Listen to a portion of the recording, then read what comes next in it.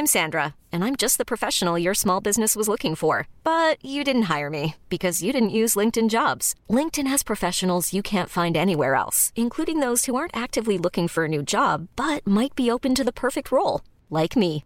In a given month, over 70% of LinkedIn users don't visit other leading job sites. So if you're not looking on LinkedIn, you'll miss out on great candidates like Sandra. Start hiring professionals like a professional. Post your free job on linkedin.com/achieve today.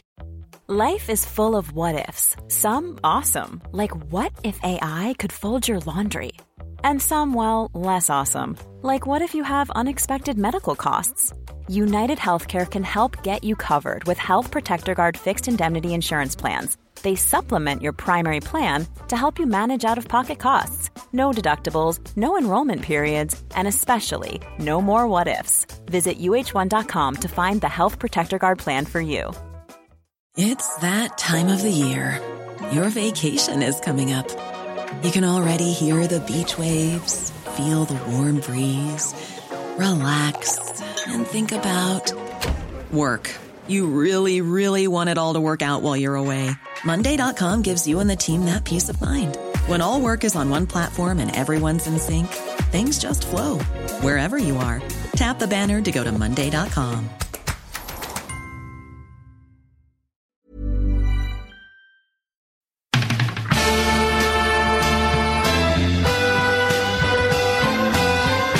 I'm not finished yet. It took me a long time to get here.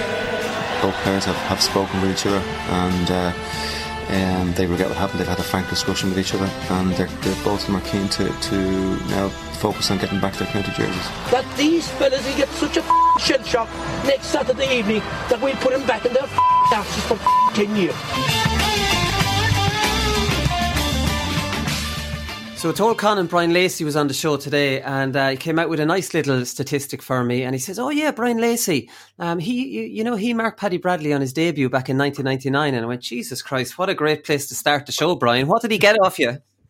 He cleaned me out. I think it was 1999 column after our All Ireland final defeat in '98. We were probably a bit hungover there when we played him.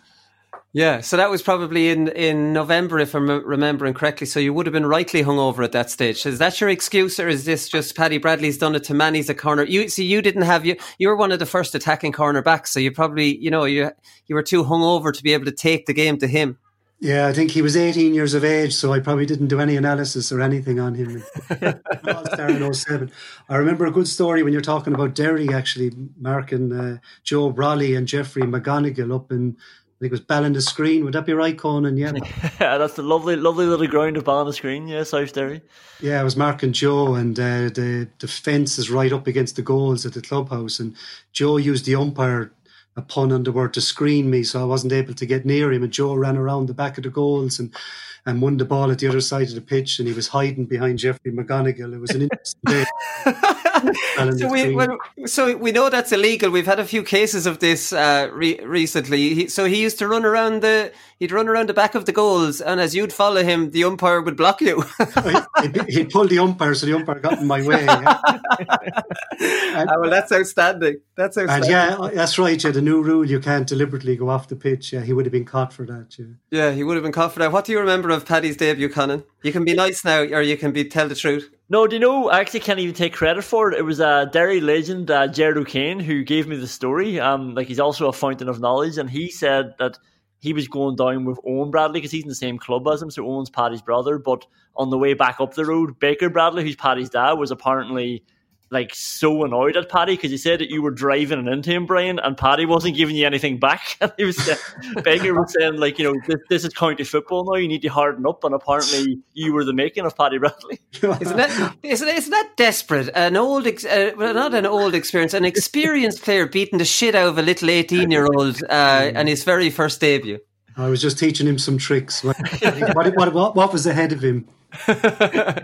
Right, okay, lads. Some good news anyway. So, there was TDs and different ones tripping over themselves to break this news. The good news story that we're obviously out of level 5 into some sort of a level 3, and full panels now are going to be allowed in Croke Park, which seems fair enough. 26 being allowed in and the rest not.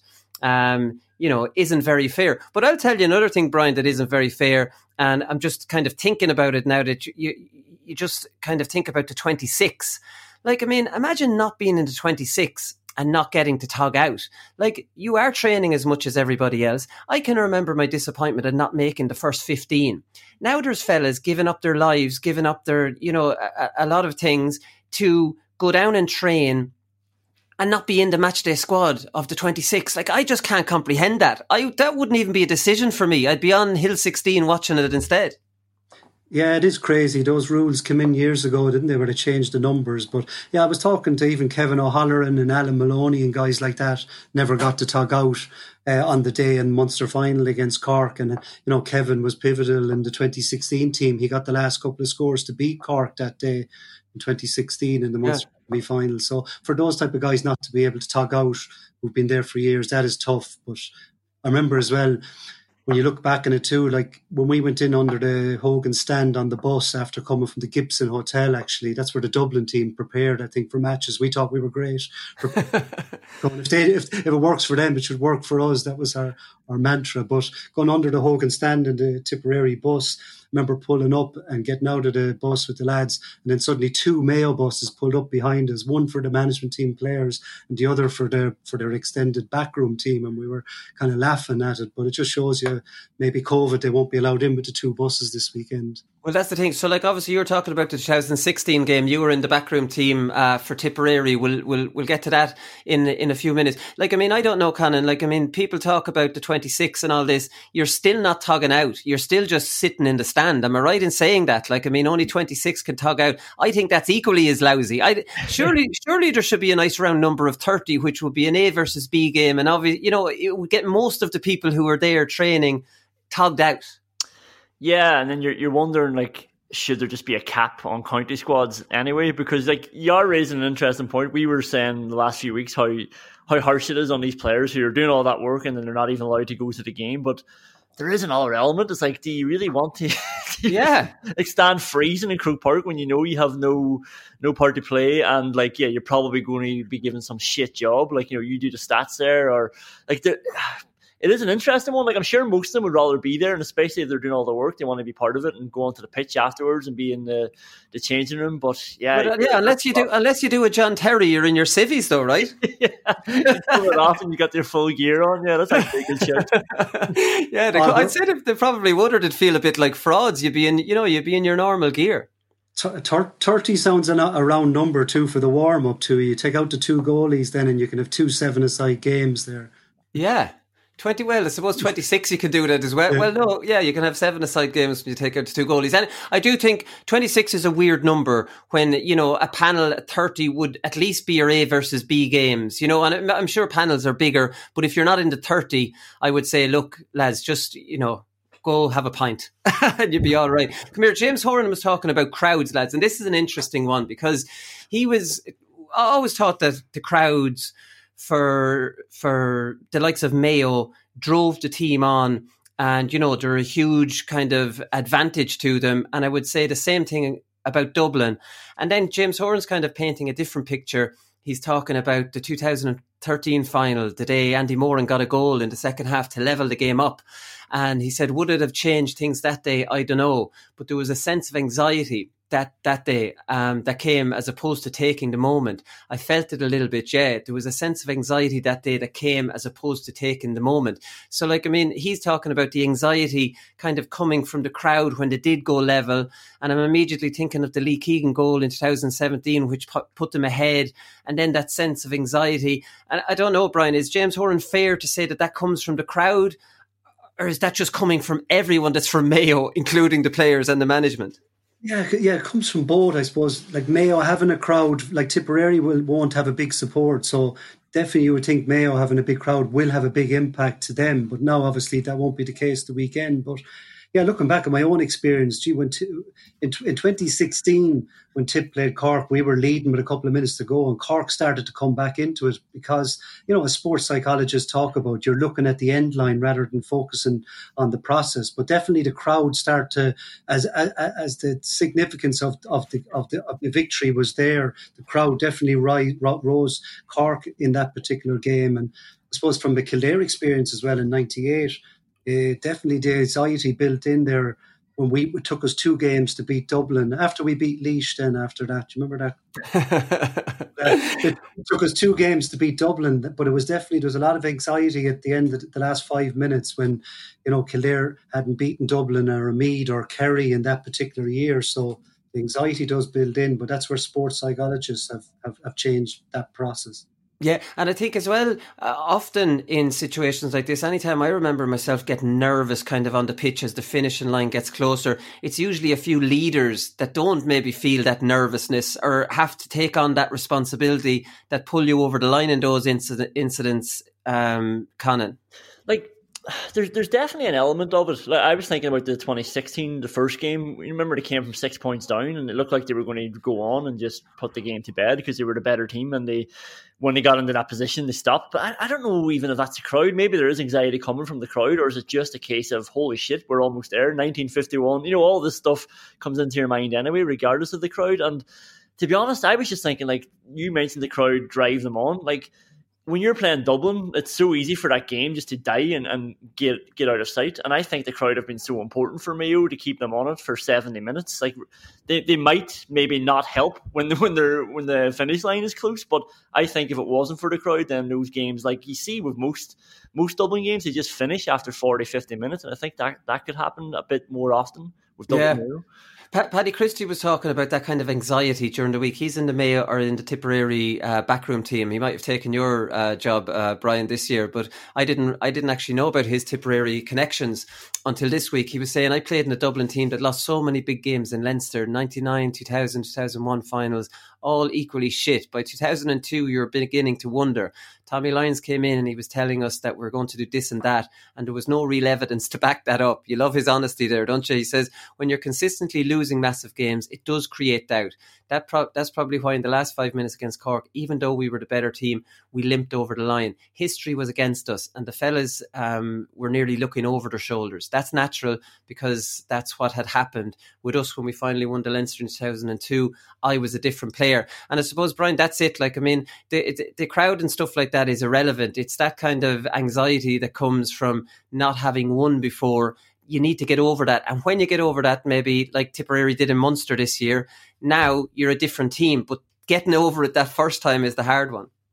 Yeah, well, there's another side to do. Yeah, there's another side to do is pressure as well. And Tipperary players do kind of play off the cuff. They don't have the pressure of the supporters or the media in Tipperary putting pressure on. So they play freely. And that anxiety probably doesn't manifest itself then in a pressure situation. It's just, the looking at the end line is probably the most important thing. But 2000, when we got the 2 goals against Dublin that Paddy's referring to in the second half, maybe the anxiety kicked into the Dublin team in that second half because it seemed like, oh no, it's going to happen again. Maybe that sort of thought process goes into their heads, Yeah, because like, I mean, the Dubs back in the noughties got that same anxiety from the crowd and from themselves, Conan. You'd often sense it in Croke Park when things were starting to turn against them. You could use their crowd against them because, they're like, oh no, here we go again. Like, I'm trying to talk about the crowds maybe a little bit too much because they're not going to be a factor this weekend at all. Yeah, it is. I remember in 2007, Derry were playing Dublin in Croke Park in the quarterfinal, and it's how quickly it just turns poisonous. Like, the Dublin crowd when things obviously weren't going good, and the crowd almost as well are expecting them to not win. Like the way Paddy Christie's thinking that Tommy Lyons is talking bullshit. Like the crowd are there just waiting for something to go wrong. And like I think I mentioned before, like they were jumping on top of Kieran Whelan for anything. Like, and he was obviously a god back then, but it was just how quickly that it got very vile. And I think the Derry crowd fed off that as well, and they were way more supportive, and the Derry team fed off that too, because you can hear the groans. The player, like I'm sure you've had it as well yourself. I don't know, do you get it as much like with a Laois crowd as a Dublin crowd? But like it's not a nice sound, when everyone's like like that loser again, and that was happening. You could hear that in the Dublin crowd. Yeah, Dublin obviously have moved on to a point where their crowd believes in them enough to allow mistakes happen and, trust them. So Dublin have earned the right to not feel that anxiety from the crowd as much. Like, I mean, Thomas Galligan was talking about it, and Mickey Graham was talking about it. They were talking about how much less pressure is on them because of no supporters added and because of lockdowns and things like this. But they're going in against Dublin, Brian, I mentioned on the last show, and like they have a huge advantage from Dublin taken off Dublin. Yeah, because the Hill 16 is not there behind you mean, is it? Yeah. Yeah, exactly. I remember marking Jason Sherlock in front of Hill 16, and all you can hear is like 15,000 people behind you going, J-O, J-O, the song, and you're marking this guy and you're going, geez, I better win the next ball, or, it does feed into you. Well, that's it. When Dublin get goals, the stadium comes alive. I think Cavan will be well in this game. We'll get onto that a little bit in part two. But definitely in a winter football with no crowd in Croke Park, I don't see this being a Leinster Championship type hammering. Here's one I want to throw at you, Brian, is David Power. And he said this, we mentioned this last week. He said, I said it before the Munster final. We're the kind of team that gets better with better opposition. And we know Tipperary were almost relegated to Division 4 this year. They never seem to get it together in the league or seem to have too much interest in the league. They're able to seem to be able to raise the game against better teams. And if they're playing a poorer team, they seem to play at that level as well. Like they scraped over Limerick. I'm not saying Limerick are a poor team, but they were a Division 4 team. Like, these lads very well. Can you explain this one? Yeah, well, some of it is just the nature of the guys at the team in the panel at the moment, but a lot of it's down to the tradition in Tipperary and the history there. Like, you've got to bear in mind, when I played league football for Tipperary, there might be 100 or 200 at a match. Or after Tipperary got to the All-Ireland semi-final in 16, the first league match in 17, there was only 700 people at it. Then you go to Newbridge, when I played with Clare, there was 7,000 at a league match. So from motivation and a pure kind of pressure, you're going to be...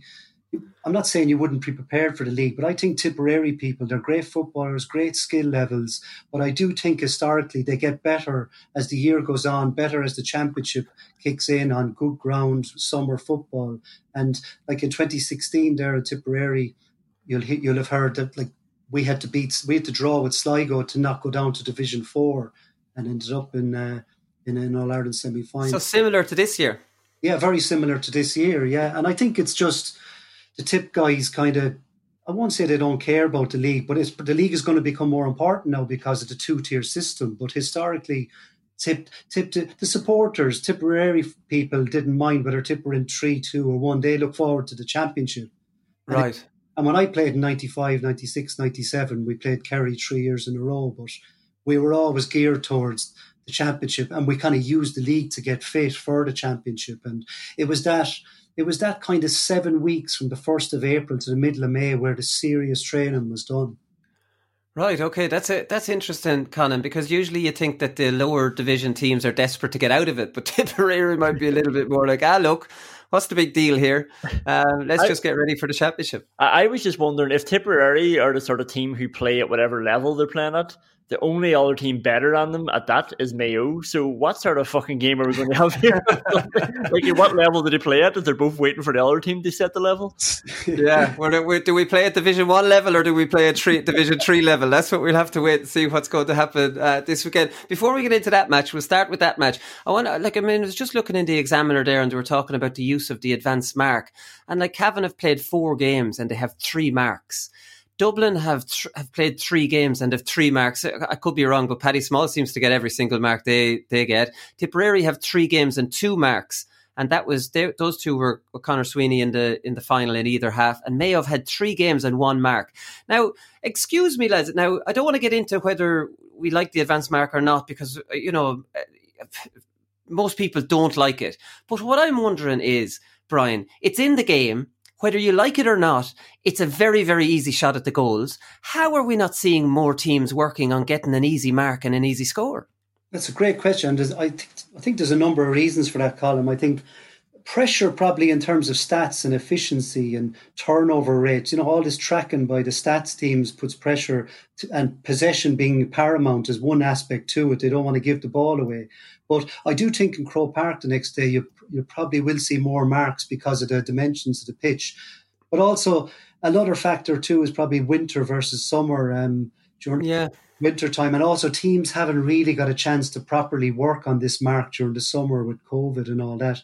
I suppose defences too are closing down that middle channel in front of the D, and they're like, okay, if you want to mark, you can have it out by the sideline, but you're not going to be able to score during the winter out by the sideline. Yeah, I know, and I take all those points on board, Conan, but like, I mean, and I do take all that. It is winter football, it's harder to get them, but I haven't seen any evidence from any team. I haven't watched a game and gone, Jesus, they've done a good bit of work on the mark. They're clearly, trying to get them, and really, they just come about rather than, watching a half of football and going, Jesus, yeah, they look like they've been working on that. Well, that's it. And to be honest, I will be very disappointed in Cavan if they don't do it, because I watched back the 3 Dublin matches, just looking for any ray of hope that they can be got at. Dublin conceded 27 points in 3 games, and 3 of them were from the advanced mark. But there were 4 occasions where the other team won the advanced mark and just had enough space to turn around and score. So that's 7 scores out of 20. And that's not a lot of scores they're giving away anyway, but Dublin are loose at the back and they're open, and there's just a lot of space there to be kicked into.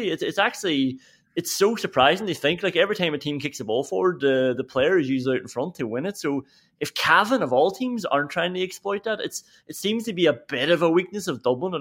Whether it's enough to beat them or not, I don't know. And it's obviously a strength of Cavan. So if they don't try to utilise it, I don't know if all hope is gone. And you're right, whether or not you like the advanced mark or not, it's in. Use it. It's a very handy way of scoring.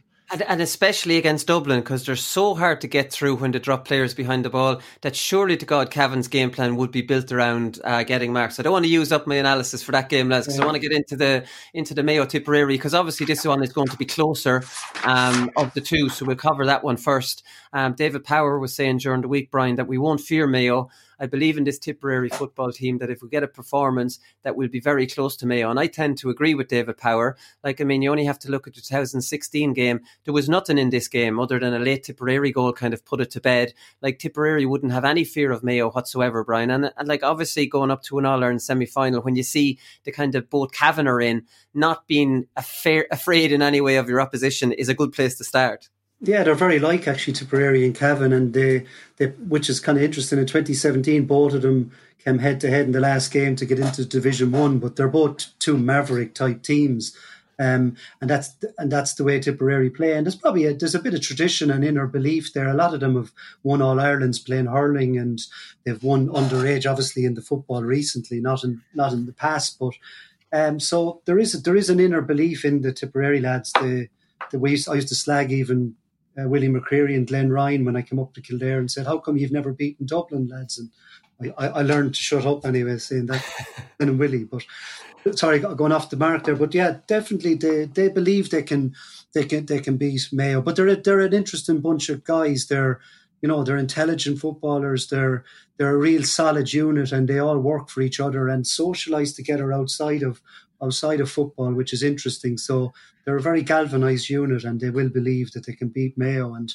a lot of the same players are there since 2016. Yeah, I was counting it there. 9 starters for Tipperary that started in 2016 started against Cork in the final. Where's Josh Keane, as a matter of interest? Yeah, Josh went travelling, actually. Yeah, he's a big loss there as well. Yeah.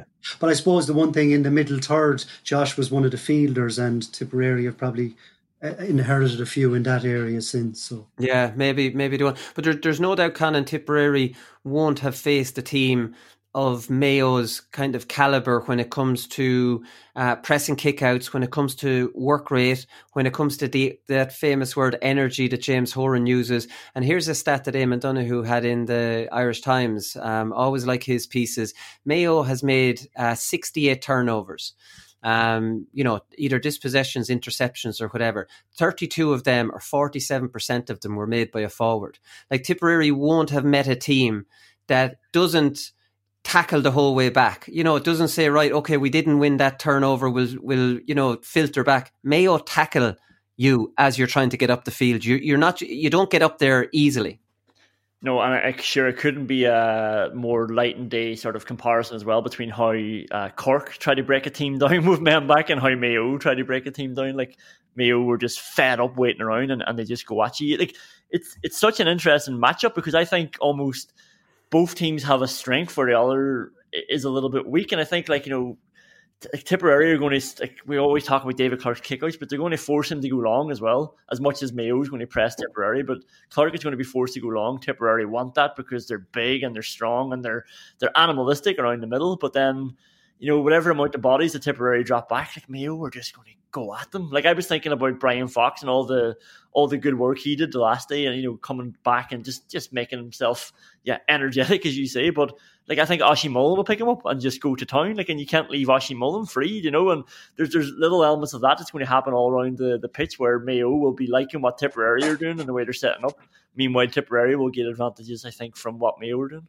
Yeah, I don't fancy being in Brian Fox's shoes if that matchup does come about, considering the age profile of the two of them and the way Oshie Mullen attacks. Here's an interesting one though, Brian, and it's all about the Mayo press and their kind of their strategy to press you high up the field. Like, they don't have a good fetching midfield. So here's the weird thing. Mayo put on an aggressive press, and always when you put on an aggressive press, you're hoping that the team that you're playing against goes into midfield. Mayo are forcing the opposition into an area where they're not that strong themselves. And wait till you hear this. This is a stat that Eamon had as well. In the Connacht Championship, teams kicked long against Mayo 81% of the time. Now, that's obviously a combination of Mayo forcing them to do it and them actually wanting to do it anyway. And he said that 72% of the time, Mayo lost that kick out. So in a weird way, Mayo's press actually works better if the team goes short, because they can turn them over. Whereas if they go long, the press actually works against them. Am I making sense? No, you certainly are, Colin. I think the key here is the middle third Tipperary, I think, had 12 turnovers in the first half and scored 5 points from it. So it's one thing the ball going out to the middle, but it's going winning the turnovers. But Evan Comerford can go short, he can go long. The players in the back line in Tipperary are able to carry it. They're also able to win it, as we know, out in the middle third. So I agree with you, though. If Mayo do press and Tipperary get long kickouts off, and then suddenly the ball is gone inside to Michael and Connor, then there's danger there. So Mayo have I believe Mayo have a good few dilemmas here. You know, does Aidan O'Shea go out to the middle and help the kickouts in the middle? Does he stay in full forward? Does Clark go short himself, or does he go long? Do Mayo start with some of their older, experienced players that have been on the bench? There's a lot of unknowns that we don't know what Mayo are going to do. Whereas Tipperary are going to play the same way; they play as a unit, but they can carry it or they can kick it in long. So it's going to be an interesting game. No, it definitely will. What do you think Tipperary will do? You'd imagine Comerford will go long, Conan, based off those stats and based off the fact that Roscommon gave Mayo even a lot of trouble in midfield, who wouldn't be known have a strong midfield. And you have fellas like O'Riordan, you have Stephen O'Brien, you know, you have Casey out there, fellas who are well. You know, there's a big advantage for Tipperary. For me, it doesn't make any sense for them to go short and risk that turnover. Half of the Mayo turnovers coming from the forwards. I would be very surprised if they ever look to go short once. Like, I don't know why they would want to do it, because, like, we know how good at defending Mayo are as well, 1-on-1. So even from an attacking point of view, you want to win the ball high up and get it in early, and get it into like two of the best forwards in the country as well, by the way. So you want to try and to set them loose. So it just suits them, like, in every way, whatever way you slice it. And yeah, like Brian's talking about Aidan O'Shea, I don't think there's a scenario where Mayo will get away with not being able to bring Aidan O'Shea out, because, as you mentioned, Willie, like O'Riordan, O'Brien, Casey, like you have Matthew Ruan. I think Stephen Cohen might be important to one of those three, and then I see Cohen having to go in on either Sweeney or Quinlivan. I'm thinking Sweeney. I don't think Cohen will be out there at all. Jesus, and then if that's the case, like, what's happening then? Because you already have like Conor Loftus out there, you know, so I think Aidan O'Shea is definitely going to have to come out anyway. There's three big, physically big and just like mentally big problems for Mayo around that middle, and I think Tipperary will definitely go for it. And yeah, like Mayo, we're going to have three players that can match up with them out there. Tipp went along with their kickouts, Brian, 83% of the time against Cork. So they're doing this anyways. It's just that they're definitely going to do it because they have big, strong men out around that middle third. So the point I'm making is that Mayo's press, which is a big advantage for them and it's a big plus, could be ineffective. Yeah, correct. And it's not just about fielding the ball as well. Colin Reardon caught some great balls at the end of the Cork game, which were long ones needed. But Coleman Kennedy, Brian Fox, Robbie Kiley, they're picking up the breaks as well. So it's going to be interesting. But I think like Joe Hayes doing a lot of work from talking to him earlier in the year with Evan and Paul Fitzgerald did in the last couple of years. And Evan can ping them long, he can ping them short. So it's going to be interesting.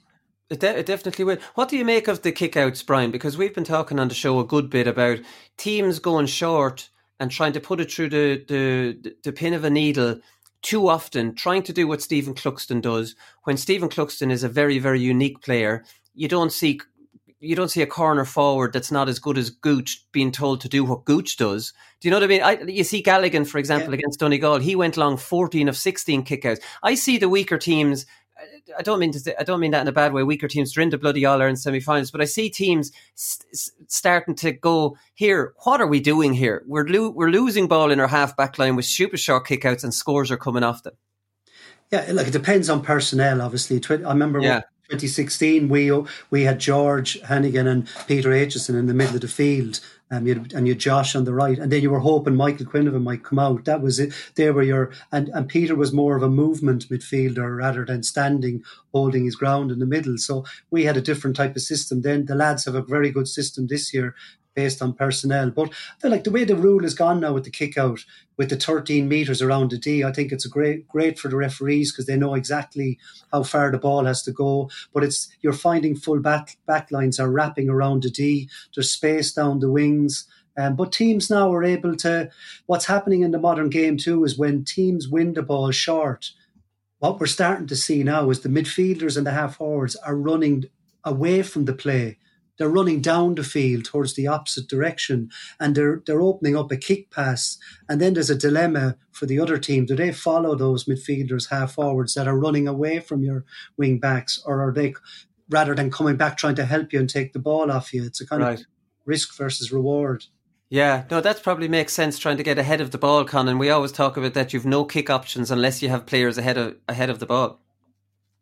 And that's it. And like we talked, remember, like you mentioned Roscommon there, like Mayo having this mad press up and Roscommon just ignoring it. Mayo were vocal, they were all in position, they were like really up for trying to trap them, and Roscommon just went long and won the ball. And like how risky would that have been as well? They just had to try to like find that short kick out at any cost, because it wouldn't have worked. It would have been completely eaten up. Meanwhile, they could expose him inside. And again, we're like I mentioned that Quinlivan and Sweeney are up top. So why would you not want to win it in midfield, turn around and get it into them, and then ask that question of Mayo? Just play a quicker game, because that's like you can be damn sure that Mayo are going to run the legs off you. And like I am worried a little bit about like Owen McLaughlin and Paddy Durkin. I just don't know. Like, I don't think there's anybody there to tag them. Like I think that the two Kennedys will probably just drop back and free them boys up. So when Tipperary are playing, I think they have to play just a much quicker, much longer game. Yeah. Now, one point we should make about the kickouts is that obviously you can't give it back to the goalkeeper now. Maybe that's feeding into the longer kickouts as well, you know? Yeah, a lot of teams, though, Colin, are kind of working around that. So you give it to a cornerback and then he gives it to the other cornerback. So, and then it goes to the keeper. Yeah. There's ways around everything. There is, yeah, but you've Aidan O'Shea torturing you as you're trying to do this, I suppose, maybe. Well, with his strength, like he's getting a lot of their turnovers up there. He's a menace up there, Brian, and it's hard to know. I agree with Conan and yourself. Like there is points in that game where he's going to be needed in midfield, especially if the games pan out like Roscommon and Galway, where Mayo are being outfielded. But at the same time, like the damage he does in there, you know, and Mayo are getting a lot of their scores off Conroy, O'Shea and Cillian O'Connor in there. And it's hard to know, as a tip man, where would you prefer to see him? Well, to be honest with you, I think the full back line of Tipperary is underestimated. Jimmy Feehan has gone back to full back. He was always a full back at underage level. So also Colin O'Shaughnessy and Jimmy Feehan were in the full back line against McHugh and Cormac Costello in the under-21 semi-final before they played Tyrone that year. So, and Alan Campbell is the most consistent player in Tipperary in the last 15 years. So in 2016, Jimmy Feehan and Colin O'Shaughnessy were only just turned 21. They're now 23, 24. So I think Tipperary full backline is very solid. Obviously, John Maher isn't around, and Kieran MacDonald is not there from 16. But Jimmy Feehan, he's like the Sean O'Brien of rugby. He's a farming background.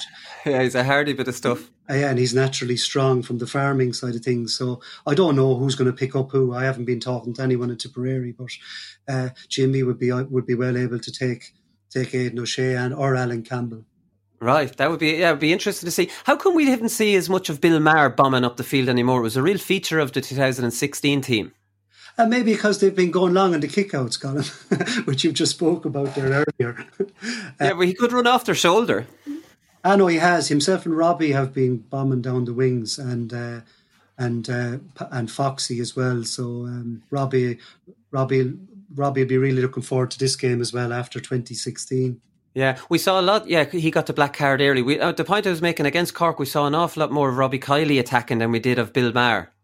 Yeah, well, that's because probably Robbie Kiley was playing 7. He'd normally be 6 there the last couple of years with Tipperary. So he's back out to the wing because Kevin Fahey has slotted in there at 6 and Jimmy's gone back full back. So that's probably why. Right. As a Tipperary man as well, another one for you. Are you worried about Oisín Mullen, Owen McLaughlin, Paddy Durkin, Lee Keegan? You're talking about defenders who bomb forward, and I don't mean bomb forward in a Ryan McHugh kind of a style where they're running across the field and they're waiting. These Mayo boys don't wait around. If your forwards drop off them to try and get back into zonal positions, it might not work. Yeah, I agree with you. Yeah, but I think the way Tipperary have been set up from looking in on the outside, they've been a kind of a defensive unit. They haven't been man marking every opposition player. They've been kind of marking zonally in the middle channel or the middle third. They've been working as a unit, and they've alternated different people dropping back. So, and that's a sign of a good unit. Like Stephen O'Brien, Liam Casey, all these guys are able to drop back into defence if needed. So. I don't see certain players being told follow Paddy Durkin everywhere. The question is, Paddy Durkin marked Michael Quinlivan in 2018. Will he mark him again? Yeah, that's the big question. Lee Keegan obviously marked him in 16. Conan, we'll do a few matchups here. Because I think it's a mistake putting Paddy Durkin back in on Michael Quinlivan in the full back line. Because obviously Michael Quinlivan used to come in and out a good bit. I don't think he'll be coming in and out based off the Munster final. And I think you're wasting Paddy Durkin because, Paddy Durkin did very well on Shane Walsh in the half forward line, taking the game to him. You're taking that power off him by putting him back in the full back line. I think that would be a mistake from Mayo's point of view. I don't think they would do it. I think they seem to be seeing Lee Keegan as that player now anyway, where we're thinking, are they tampering him a little bit? Can they let him off the leash a bit more? But they're just assigning him these roles. So I think it would be Keegan. And also just the way, I don't think James Horan looks at Paddy Durkin like that. We talked about him shouting on to Paddy Durkin. There was a stage against Galway where you could hear, you just hear, "Go Paddy, go!" And he's in his own half, but James Horan is roaring at him to get up the pitch, almost that player underage who's just so far ahead of everybody else. When he gets the ball, you just go. And I think they will never want to sort of tie him up with somebody like. Well, yeah, but they do put him on. They put him on Enda Smith and they put him on Shane Walsh. But those two played in the half forward line. That's the point I'm making. I think it might be a bit of a push to put him back in the full back line. No, I think so, and I think Lee Keegan will be well suited to him. He's matched him there before. He's played the whole season in the full back line, and I just think Durkin wants to be the reason with Enda Smith and Shane Walsh, he can expose them because they're going to track him and he can take them on up the pitch as well.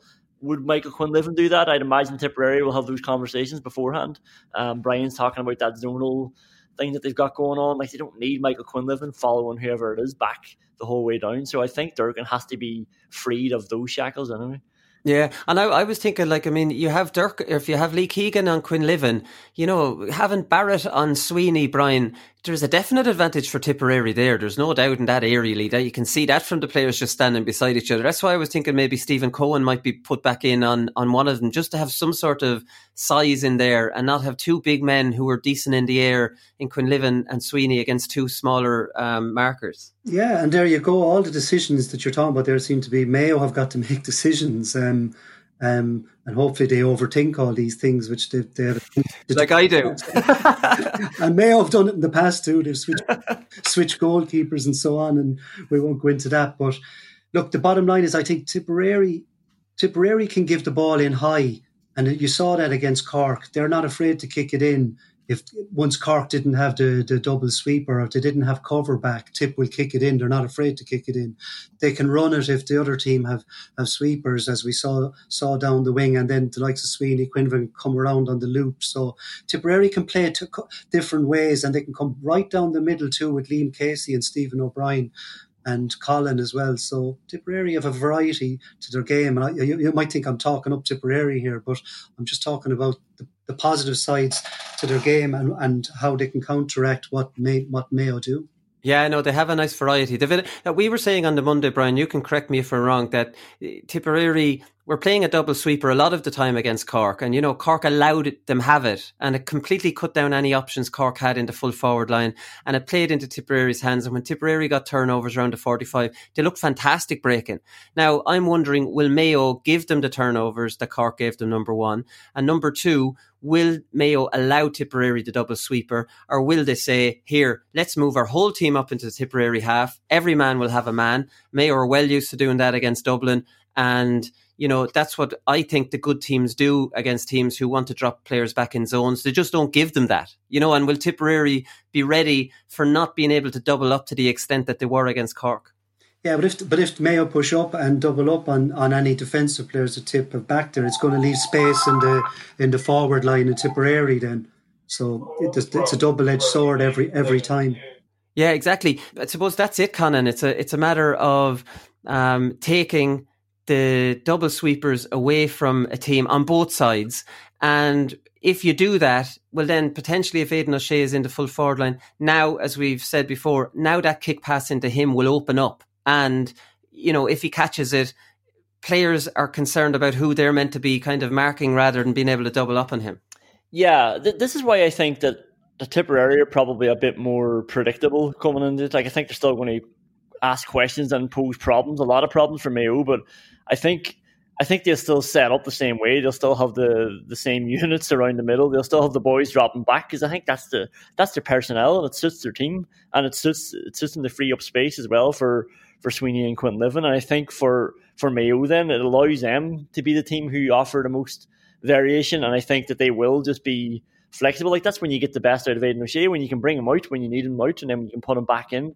And like, Aidan O'Shea can go inside and not even do anything, but he's still such an asset for them in there, because it's Aidan O'Shea and nobody's leaving him free in there, and he's causing them a headache. There's usually, if there is a sweeper or a spare man, he's usually keeping an eye on Aidan O'Shea as well, and that just, like, we've seen it already, it just frees up Cillian O'Connor and Conroy, and it actually frees up O'Connor to come out deep as well. Like, he's gone very deep this season and just gotten his hands on ball. He's a great kick passer. He's got good vision. Like, I always find corner forwards are usually the best kick passers, because they know that the type of ball that the corner forward wants, So when you have Aidan O'Shea in there, that just gives them that little flexibility. And I think I just don't see what way Tipperary can counteract those four that you mentioned, like, McLaughlin and Mullen and Durkin and Keegan. Like, Quinlivan is maybe one of them, because he'll keep Keegan wrapped up, but then there's still three others. And if you push up on them, I still don't think they win one-on-one.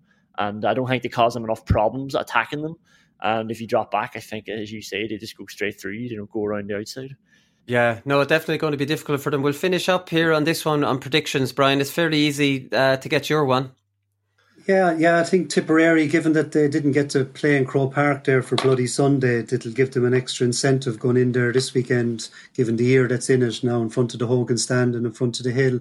Hopefully the 2020 Michael Hogan will be looking down on them. But look, there's a performance coming again. They've had 2 weeks since the Munster final, so best of luck to David and all his team. They've done a fantastic job already this year, and they're in bonus territory. But I think this is the opportunity to repeat the 1920 final.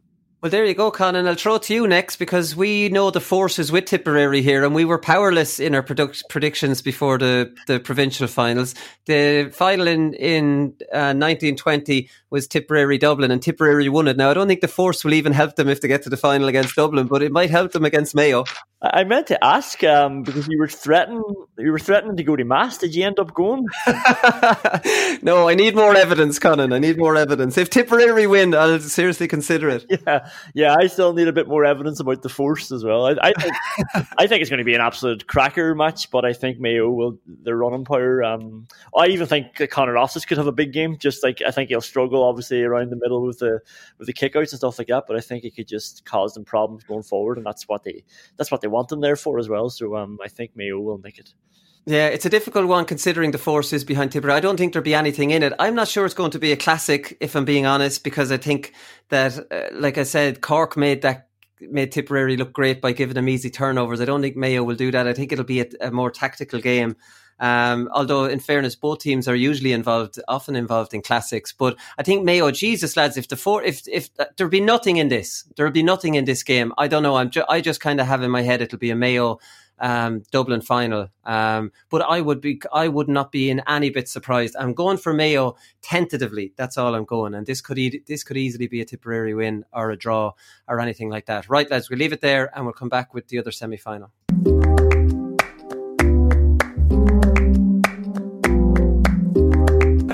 Advice he gave me back then was we were in the Glenroy on a night out, and I'd never met him before, and he put his arm around me and he said, "You won't go too far wrong if you win the ball and give it to me." I said, "Alright, well, okay." It's great advice. Yeah, it was. For you.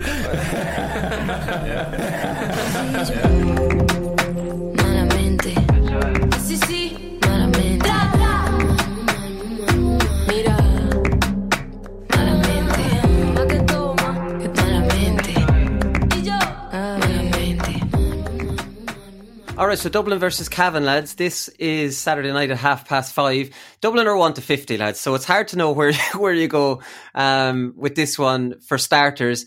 I think 1-50 is a bit of a disrespectful bet to Cavan, if I'm being honest. There's no evidence to suggest Cavan are 1-50 outsiders against Dublin. I would understand that against teams who Dublin have done that, to before in Leinster a lot of times. I think for the Ulster champions to be put in at 1-50 against Dublin, Brian, I think that's a bit disrespectful. I think so as well. People at the start of the year were talking about Donegal going to put it up to Dublin, and Kerry were going to put it up to Dublin this year. So if you were handicapping horses or anything like that, you'd be saying that both Cavan and Tipperary and Cork have beaten the likes of Kerry and Donegal, so they should be higher up the pecking order with the likes of Mayo and that. So on a line of form this time of the year, the momentum that Cavan have gone, there's no reason why they can't put in a big performance against Dublin. But on the flip side of that, when you look at the likes of Brian Howard is starting to make strides now in Dublin, Paul Mannion isn't getting on the team. It's only stronger Dublin seem to be getting, so it's going to be very difficult. Yeah, and Cavan obviously don't have much experience playing in Croke Park. Now, two of their players, Killian Clark and Jason McLaughlin, they've played championship. They've started championship, and Killian Brady came on as a sub in 2013 against London. So Dublin obviously have a big experience playing in Croke Park, but it's not the Croke Park as usual that we'd be talking about, Conan. This is a pitch, right? It's a pitch with a fantastic stadium that will be empty. Do you know? So Dublin, their advantage in Croke Park now compared to what it would be if it was a full stadium, it's nowhere near the same. Obviously they're going to have an advantage where their forwards kind of know their range, kind of like when you get into Croke Park for the first time. I always found kicking into Hill 16 was very misleading. I always thought I was further away from the goal. You could be standing inside the 45, which you'd feel is within your range on the canal end. But so on the Hill 16 end, it's like, Jesus, I'll never reach the goal from here, and you're standing in the same place. I don't know what it is. It's about the terrace. So there's definitely things like that. Cavan haven't had an opportunity to go and play or do a training session on Croke Park, which sometimes I think maybe you can. I was reading Mickey Graham saying that, but it is not the advantage to Dublin, that it usually is. it's just not the disadvantage to Cavan that I think everybody was sort of making it out. I thought that some of the narrative, remember we were talking about taking the game out of Croke Park, playing it in Navan, thought it was almost like borderline insulting to Cavan as well. Like, Cavan are a good kicking team. They're very athletic. Like, Croke Park, the pitch, as you say, like the size of it will suit Cavan. Like they're well able for it. And like 1-50 is disgraceful odds. Like they're the Ulster champions. They've won 4 games. They beat Monaghan, they beat Down, they beat Donegal. They were behind in all those matches. Like, everything we know up until this point is that Cavan are not a flash in the pan. Like, they're a team who have been asked questions. They're a team who looked dead and buried, and they've come back. And yeah, over the course of 4 matches, they've proven their worth. They've won the Ulster title. They're by far the most successful county in Ulster, like by a distance. So that we talked about tradition before. Like, the former players of Cavan and their parents and grandparents and stuff would expect Cavan to be winning things, so it's almost a bit more of a natural title for them to be coming in here as Ulster champions. Now they have 40 Ulster titles, but they've only 5 All-Ireland, so maybe at this stage they might not have that the same winning mentality. 5 years, in fairness.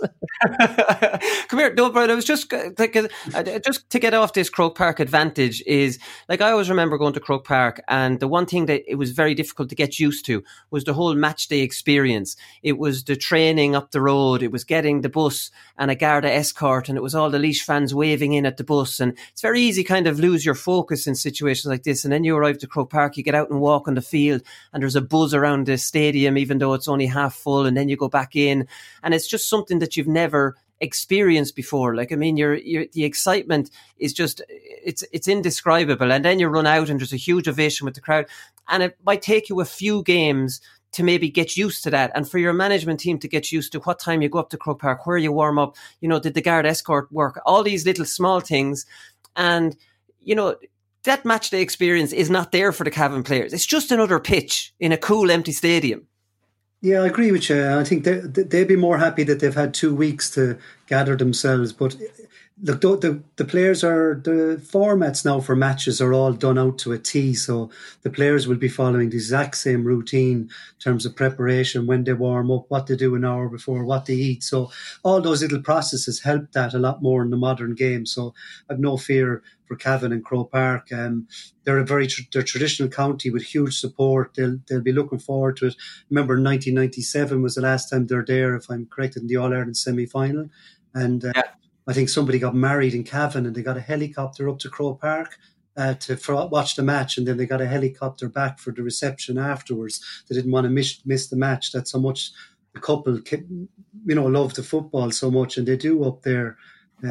And there's a lot of families involved, and the usual Rileys, Brady's on the Cavan teams, and they're there again. And they seem, like Tipperary, they seem to be getting better though as every game goes on. And given the year we've had in 2020 as well, the likes of Tipperary, Cavan have got to play games with their clubs, has helped their fitness levels. Then they've come into the Ulster and Munster Championships. They've both got a couple of games, because even Thomas Galligan, did he not start in the first couple of games against Antrim, Monaghan, and then he's suddenly becoming a starter. So I think Cavan are in a good position. They've used 23 players so far in the Ulster Championship, which is a big number, which shows that they do have strength and depth, because they're going to need it when they unload the last 5 or 6 players against Dublin.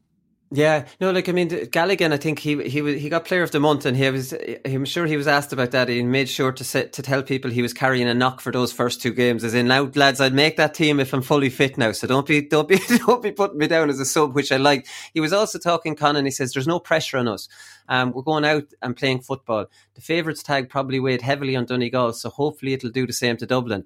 I don't think that's going to happen, Thomas. You might as well hope for something else. He continues on. He says, I suppose it's a little bit daunting. That's playing Dublin, but it's also exciting to be playing the best team in the country.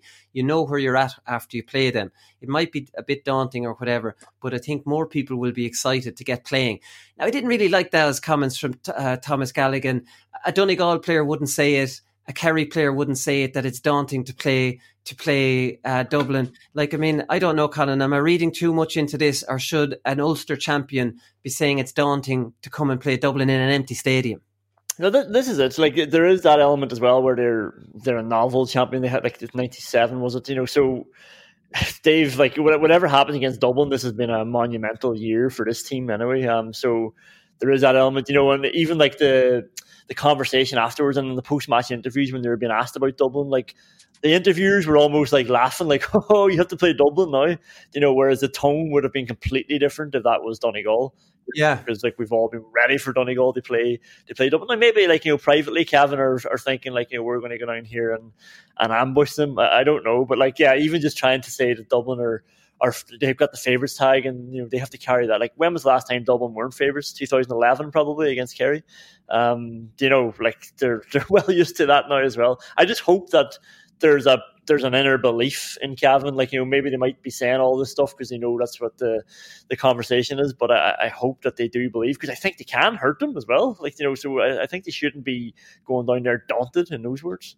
Yeah, no, obviously it's just an interview and maybe he's throwing that out there and they're saying completely opposite private. You'd imagine that they would. I think they have some good matchups for Dublin. Cavan have some very good defenders. Like, Faulkner will probably pick up Kilkenny and he's comfortable going out to the half forward line. If that's where Kilkenny goes, he'll probably stay with him because we know Kilkenny and Con like to switch in and out. And I love that centre forward, full forward, being able to switch in and out.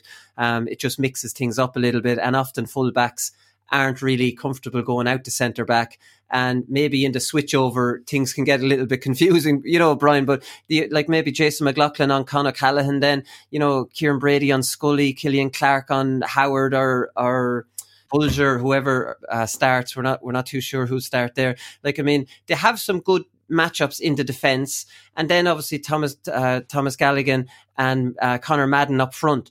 And if Conor Madden simply has to start, I won't accept this sub role against Dublin because the game could be over. Start those two up front, get some good diagonal balls into them, get yourself some marks because both are very good in the air. I think, and it's winter football, and there's nothing expected of them. I think Cavan, I wouldn't be looking at Cavan's prospects in this game anywhere near like a Laois or a Westmeath or a Meath who've been beaten into submission. Yeah, like if you look at what do you need to take on Dublin or to beat Dublin, first of all, you've got to be able to hold on to the ball. And Cavan are strong defenders. They're strong on the ball. They're physically strong. They're able to carry it out. They need to retain their own kickout. They have a very good goalkeeper who can go long, can go short. So they're ticking those two boxes. The middle of the field, then they've Garrod McKiernan who can field the ball against anyone. Will Dublin, will Brian Fenton maybe target him? I'm not sure, probably that match up there, but I think James McCarthy is a guarantee to pick up McKiernan, because McKiernan can go centre forward and McCarthy's equally comfortable centre back or midfield. I don't think Fenton will be picking up McKiernan. I think James McCarthy's made for him. Possibly right there, will he? Yeah, But on the flip side, what can a team do to try something different against Dublin? If there's any team equipped, it's probably Cavan. You saw there, they're not afraid to launch high ball into the full forward line and get it in very early before Dublin get their defence set up. And that's something that Cavan might try. We saw even Fermanagh had a bit of luck with against Dublin a couple of years ago with that Dublin full back line, which is probably not the strongest line of the Dublin team. No, it doesn't seem to be. And I think in the air, it's natural to say that they're not. Fitzsimons would probably take up Galligan, which, aerially Fitzsimons isn't great, although he's a great sticky marker. And you'd have Davy Byrne taking up Madden inside. You would say advantage Mayo there, or advantage Cavan there, but only aerially, Conan. So what's the message here? Get it in aerially. And I think if Laois and Meath taught us anything, is that Dublin just look a little dodgy under those high balls as well.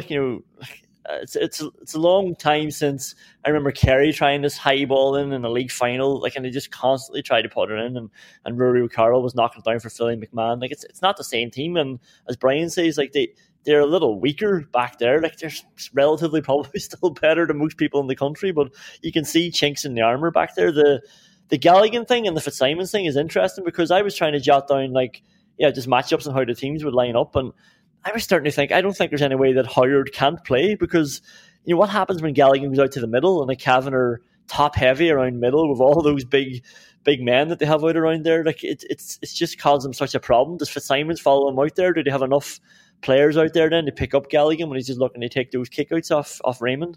I think Cavan can they can switch things up as well, the way like Kilkenny and Con can do it. Galligan can go out, win kickouts, and go back in and cause them problems. And like there was a ball in against Meath that just dropped in, and it actually bounced in the about 15 metres out from the Dublin goal. You wouldn't see that in a good underage team, but the fact came in with snow coming down on it, and it just bounced high up into the air, and Meath won it, and they won a free, and it's just there's just a little bit of uncertainty in there with Dublin.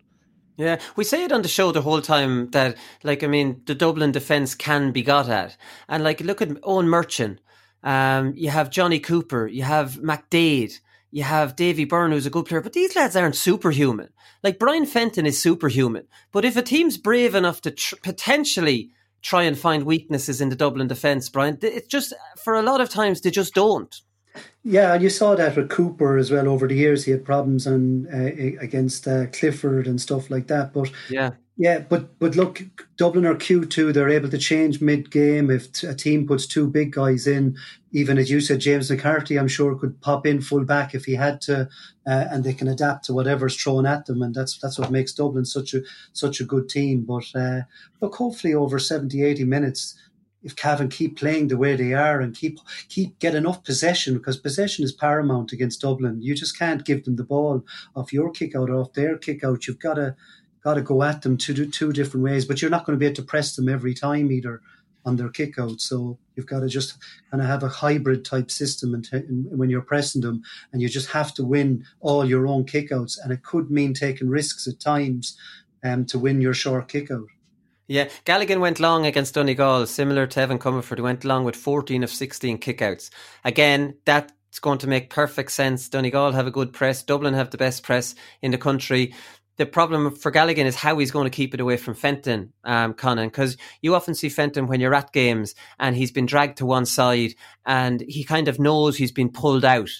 He's kind of leaving his man and trying to pawn him off to get across to where that ball is going to go. It's vital because Fenton, like I said, I was talking about the backs, but Fenton is the one player on the Dublin team that no team really has a match for at the moment. Maybe David Moore or Jack Barry can track him, but fetching an all-round game, Cavan are definitely going to have to come up with a plan.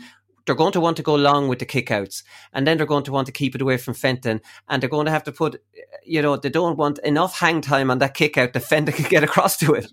Well, that's it. The reason that everybody has a problem with Fenton is because he's just good at everything. And his basic skills are phenomenal as well. Everything he does is just.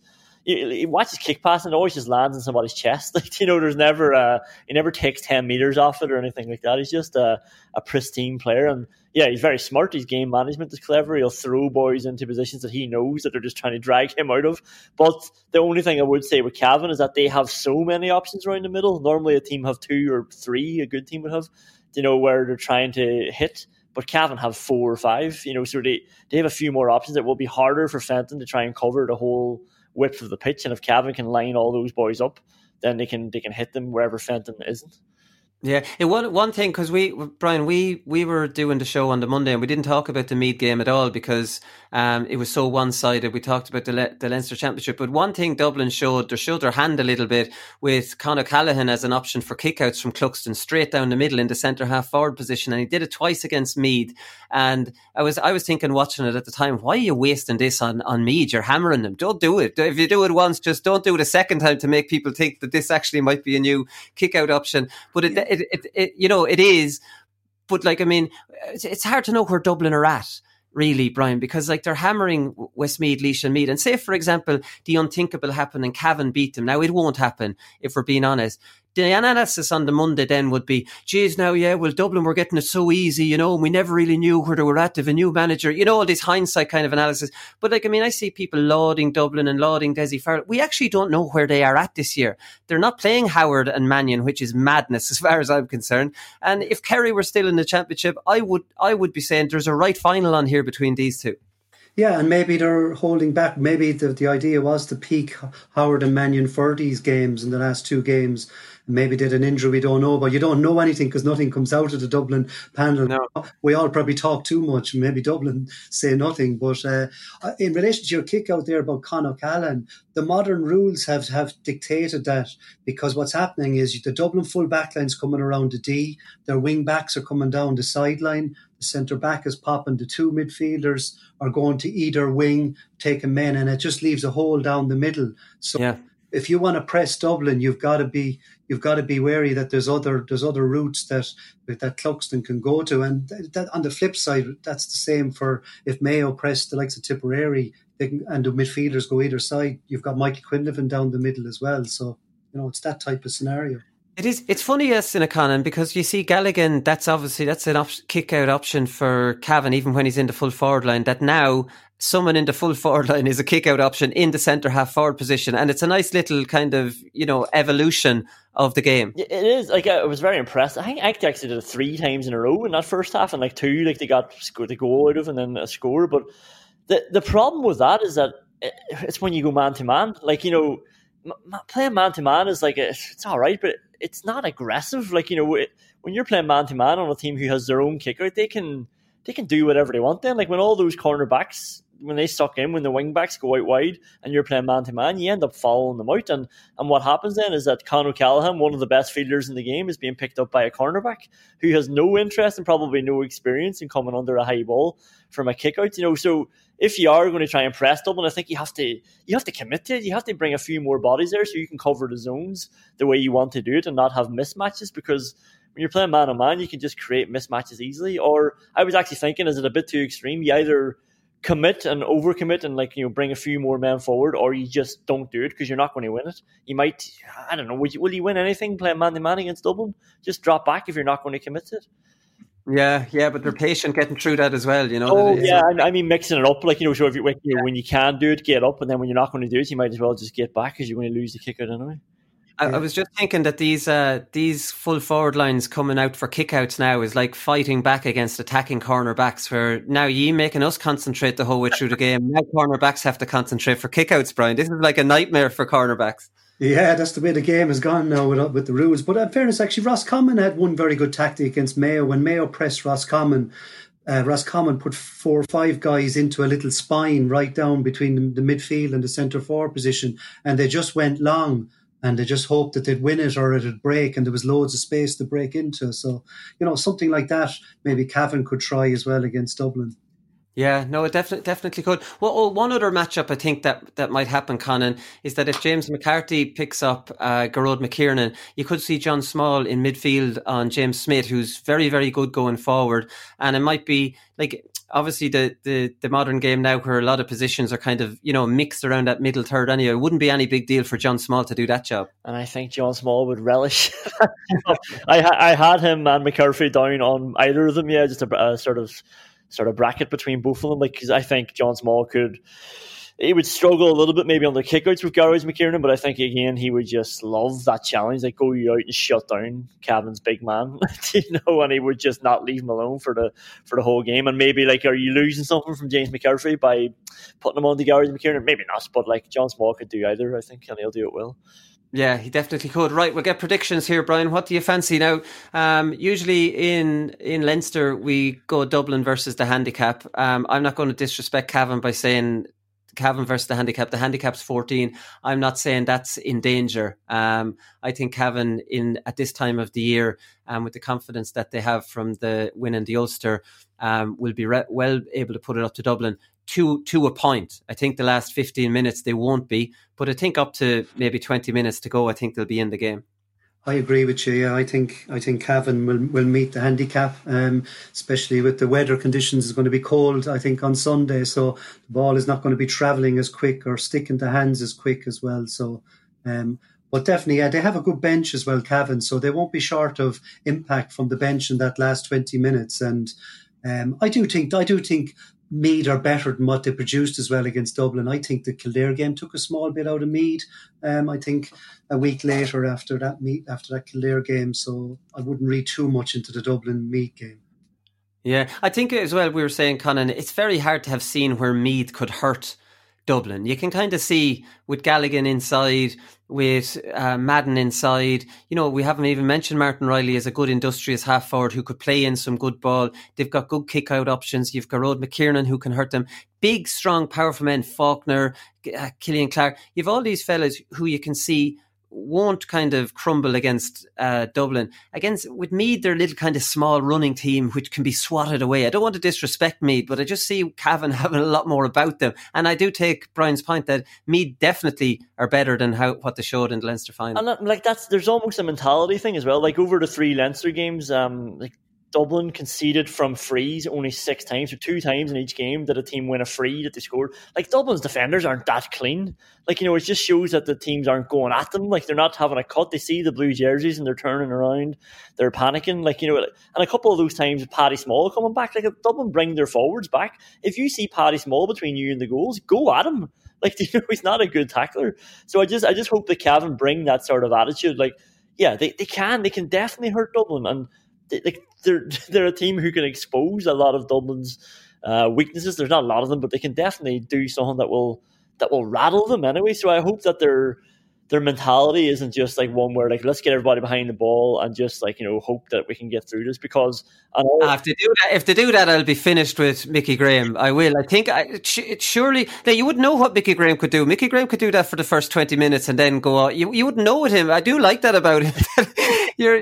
He's just so unpredictable even within a game. But there is I looked at those 3 matches and only one time did a team get a score from a counter-attack, basically, from turning the ball from defence up to attack. And that wasn't because they had a load of bodies back. It was because Dublin missed a goal chance. There was a block on the line and the ball got turned over, and then I think it was Leash who went up and scored. Yeah, it was Kingston who went up and scored. So it doesn't work. We know that Dublin don't give the ball away. So you having bodies back, sometimes it might be necessary, but it's not a tactic to beat them. So I hope when Cavan get the ball, or when they're going on with an attacking game plan, it's right, let's get Galligan inside. Let's get Madden on, hopefully, before 40 minutes have passed and the game might be over. Get them on from the start or get them on very early and let's go at them. Yeah, let's see what they're made of. Let's show off Martin Riley and Garrod McKiernan. Let's have a cut because they can do it. It's going to be a massive ask, but they can definitely throw punches at them. Yeah, to talk about Conor Madden, obviously, Brian, he's like a lot of players. He blows hot and cold. So he's, can kick points from all angles when he's on it.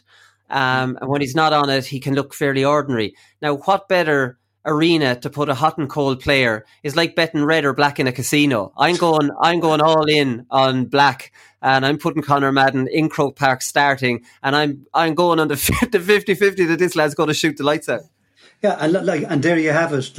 Cavan are going to need to hit 75% plus, of attack to score ratio to win this game. The other side of it too, they have been in Division 1, Cavan, so they have had experience of playing Dublin, which will stand to them. They're not going to fear Dublin.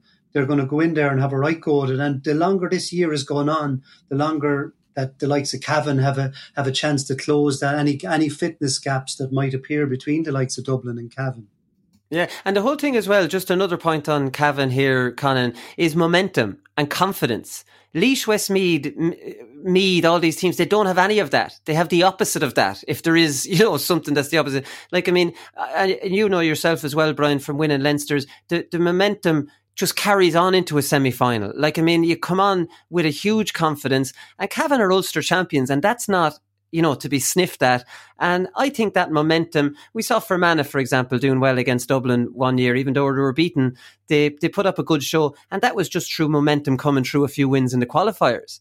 The Leinster counties never have momentum really coming in against Dublin in a Leinster final and have the whole 15 of 16 titles going to Dublin and have that defeatist attitude that Cavan just simply won't have. And these are, things that you can't, they're not tangible, but they're there, and Cavan have them. Yeah, they've won more games than anybody this, in this championship. They're used to winning now, and they've gone out twice against teams who were big favourites against them, and they've come from behind twice and beaten them. That's as much as losing's a habit.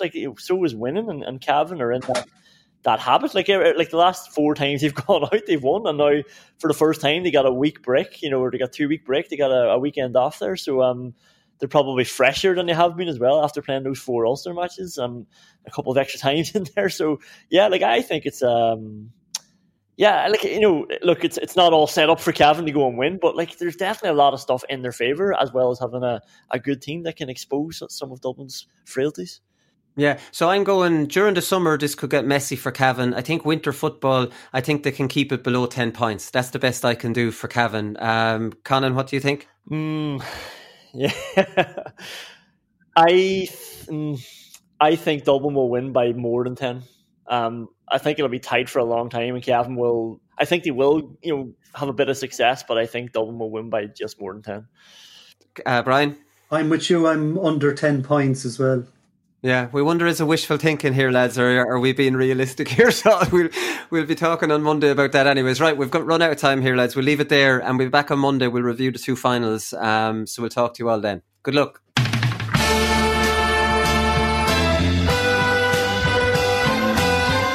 I'm not finished yet. It took me a long time to get here. Both players have spoken with each other, and they regret what happened. They've had a frank discussion with each other, and both of them are keen to now focus on getting back their county jerseys. That these fellas will get such a shell shock next Saturday evening that we'll put them back in their asses for 10 years.